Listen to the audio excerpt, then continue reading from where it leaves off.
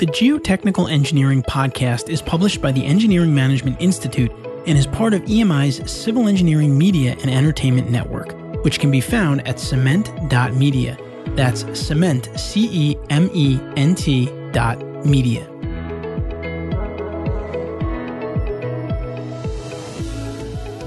This episode of the Geotechnical Engineering Podcast is brought to you by PPI, a leader in engineering exam prep for the FE and PE exams.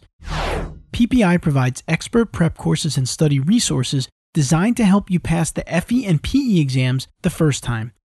PPI's live online courses include hours of lectures, problem-solving demonstrations, exam strategy sessions, office hours, and a passing guarantee. When you take a live online course, PPI guarantees you will pass, or you can take the on-demand course for free. PPI's reputation and history sets them apart. PPI has helped engineers achieve their licensing goals since 1975. Check out PPI today at PPI2pass.com to see all the options available for FE and PE exam prep. Again, that's PPI2pass.com. It's not easy for us busy geotechnical engineers to stay up with industry trends while keeping up with our engineering work. And therefore, it's our goal at the Geotechnical Engineering Podcast to help you do just that. We strive to keep our listeners informed with important industry topics and also to educate you on interesting technical topics and trends in the geotechnical world. In this episode of the Geotechnical Engineering Podcast, I'll be talking with Sonia Sorabella Swift, PE, civil engineer and director of engineering at Menard Group USA. She has over 15 years of experience in ground improvement design, excavation support design, subsurface investigations, construction observation, and engineering analysis. We'll be talking about how engineers can effectively manage remote teams, as this has become now more part of the norm, especially in the world of engineering. I'm your host, Jared Green, and I'm excited to be bringing you yet another episode of the Geotechnical Engineering Podcast. And with that, let's jump right into today's episode.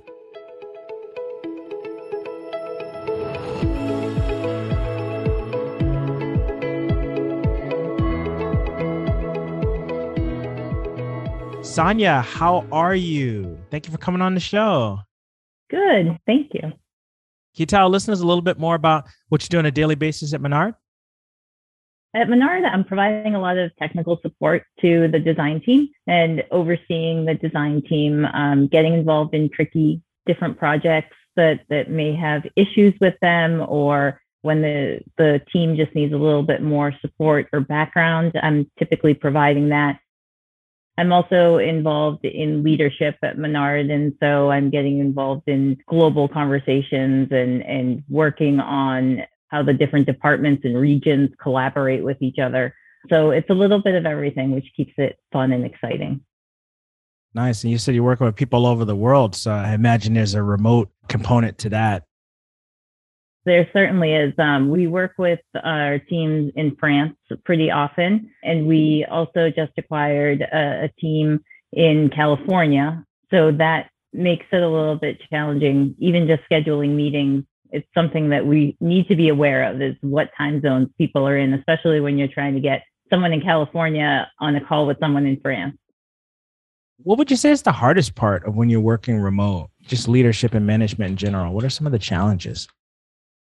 The morale and kind of loneliness, like the human aspect of it, gets difficult because they feel more remote and disconnected from whether it's the company or their group or their managers. And so I think really making sure that we're paying attention to the people as people and not just what they need from a working perspective is really important. Trying to keep a group feel when everyone is spread out can be really challenging, especially for people who don't like working remotely. That can be difficult.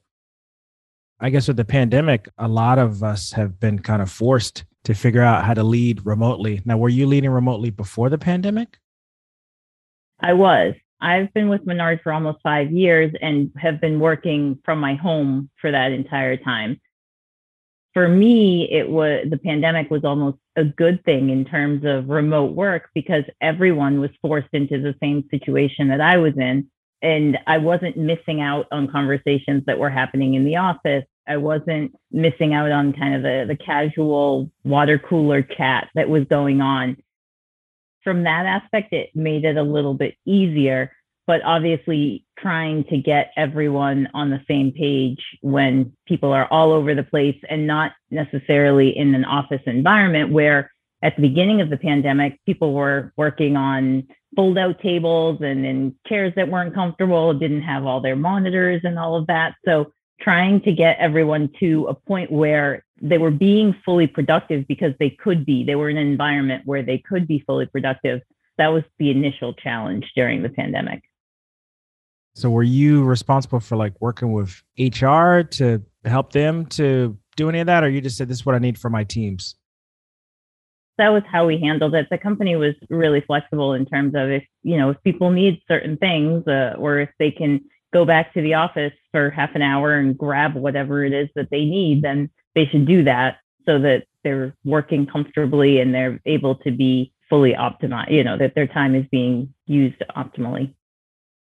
You did hint at just this notion of making sure that people feel like they're a part of a team. I mean, how do you do that? If you're not able to have that water cooler talk, how do you facilitate that remotely? Are you setting up calls with random people and having them kind of check in on one another? Like, what are some of the things you're doing? We have Microsoft Teams at Menard, and so I use that a lot. We have a design team chat that we use to communicate with the whole team, and that's everything from technical questions to this cool thing I saw on the web to a picture of something we did over the weekend. And the idea there is, again, to connect as people and as humans and to kind of bond within the team.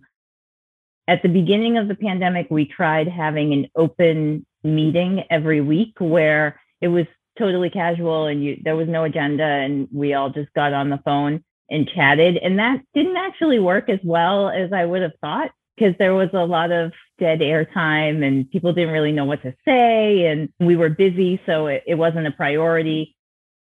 Later on, we started doing bi-weekly meetings with the team that had more of an agenda and were focused mainly on return on experience within the team. So team members sharing things that they've learned, problems that they had within their region, and just sharing information with each other. It was also a time for me to make announcements to the teams in terms of things that were changing, things that I've seen happen within the regions. Menard is regionalized, so the designers are not necessarily speaking to each other on a daily basis.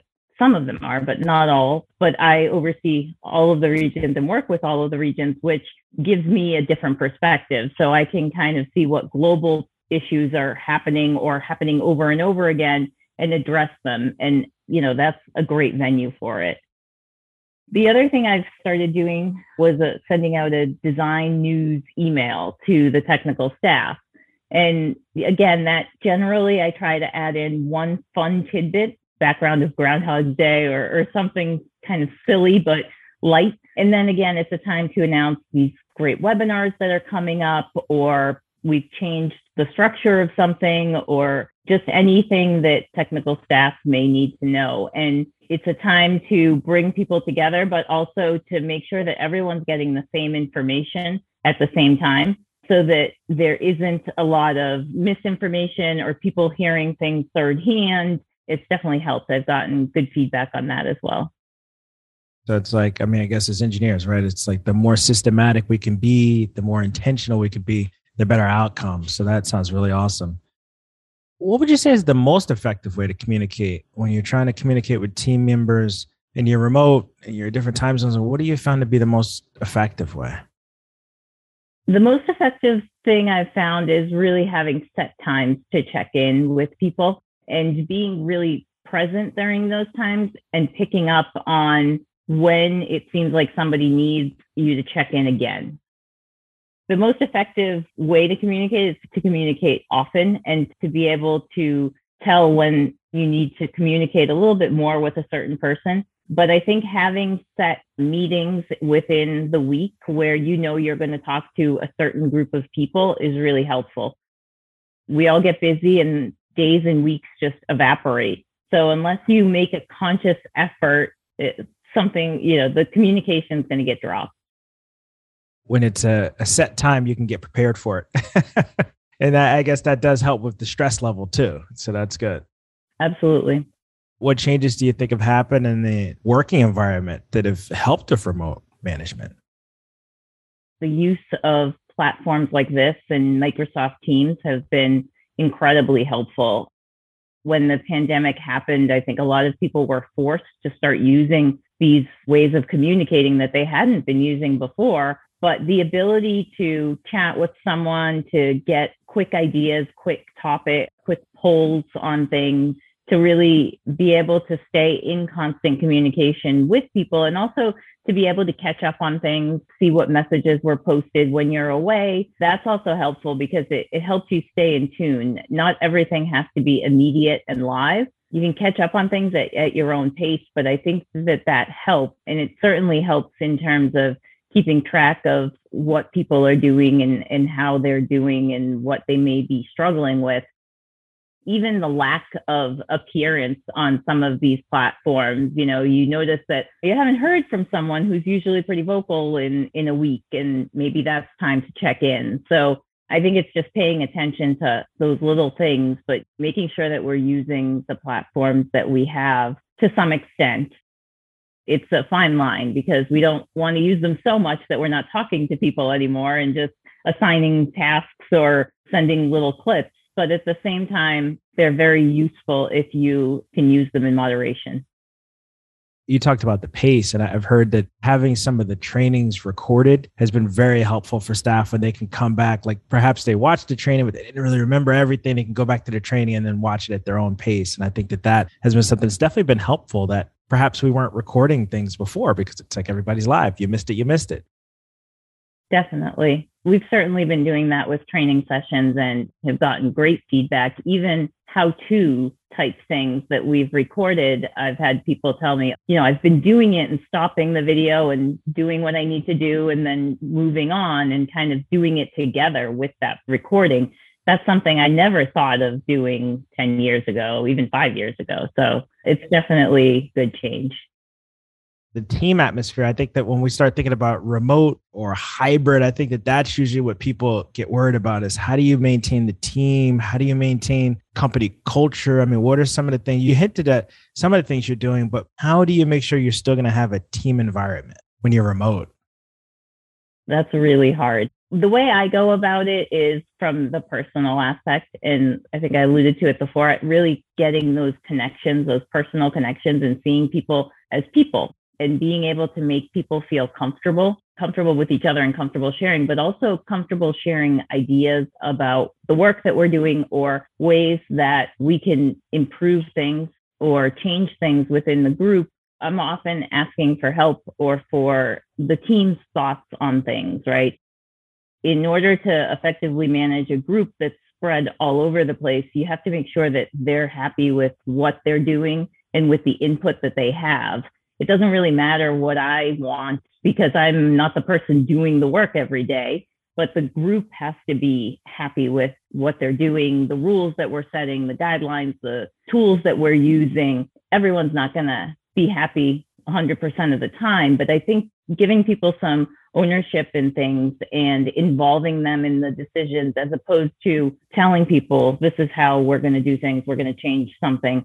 I think that goes a long way because when it inevitably happens is people start forming little groups to work together to solve a problem or to come up with a better way of doing things. And so that fosters those relationships further. It's interesting. There's nothing like the face-to-face, but if you don't have the face-to-face, it's like, how do you find a way to make sure it's still going to work? I mean, you're showing us it is possible, right? I mean, you have people in different parts of the world and you're working together. So it is possible, but I think you really do have to be intentional. I agree. When we think about the future of remote work, and a lot of people are saying, when are we going to return back to normal? When are we going to return back to normal? But I think in the engineering industry, as problem solvers, we're seeing that the future is going to involve some remote work. What are your thoughts on that? Yeah, I think it's great. I mean, I think it offers people a lot of flexibility. Most of the other engineers that I've talked to have said that their companies are looking to go back in some form of a hybrid model where people are working together a few times a week. And I think while that's great, we still need to make that effort to be able to spend time with people in person whenever we can. I do hope that once we return or can return to offices more often, people are taking advantage of those few days where they can have that personal interaction. And whether it's coming up with a schedule or setting a lunchtime once a week to continue to really foster those relationships, not only with our coworkers, but also with clients and team members, making field visits when possible for people whose jobs involve getting back out in the field. But I think all of us have seen you can certainly be just as efficient working remotely. It takes a little bit more effort. It takes a little bit more outgoingness, I guess, and kind of initiative to reach out to people, but it can be done. When you think about when you're back together again, they long for that personal connection, right? So it's like for those 2 days, 3 days, whatever it is, you're in the office or on the job site, it's like make the best of that, like you said, right? Exactly. Right. Don't go into the office for the sake of going into the office if no one else is there. Really use that time to get that personal interaction. Before we take our break, what's the final piece of advice you'd give to engineers that are listening in right now?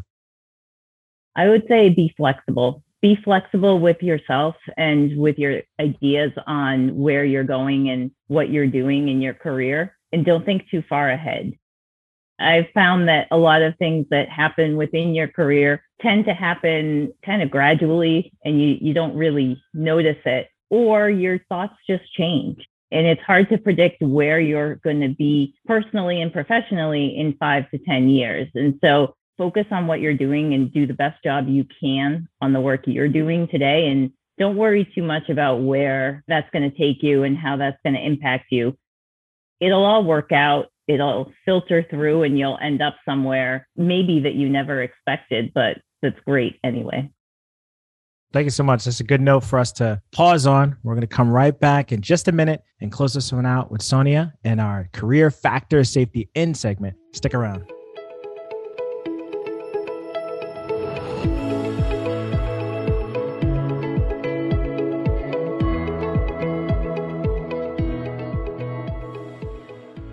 All right, welcome back. It's time for our Career Factor Safety In segment.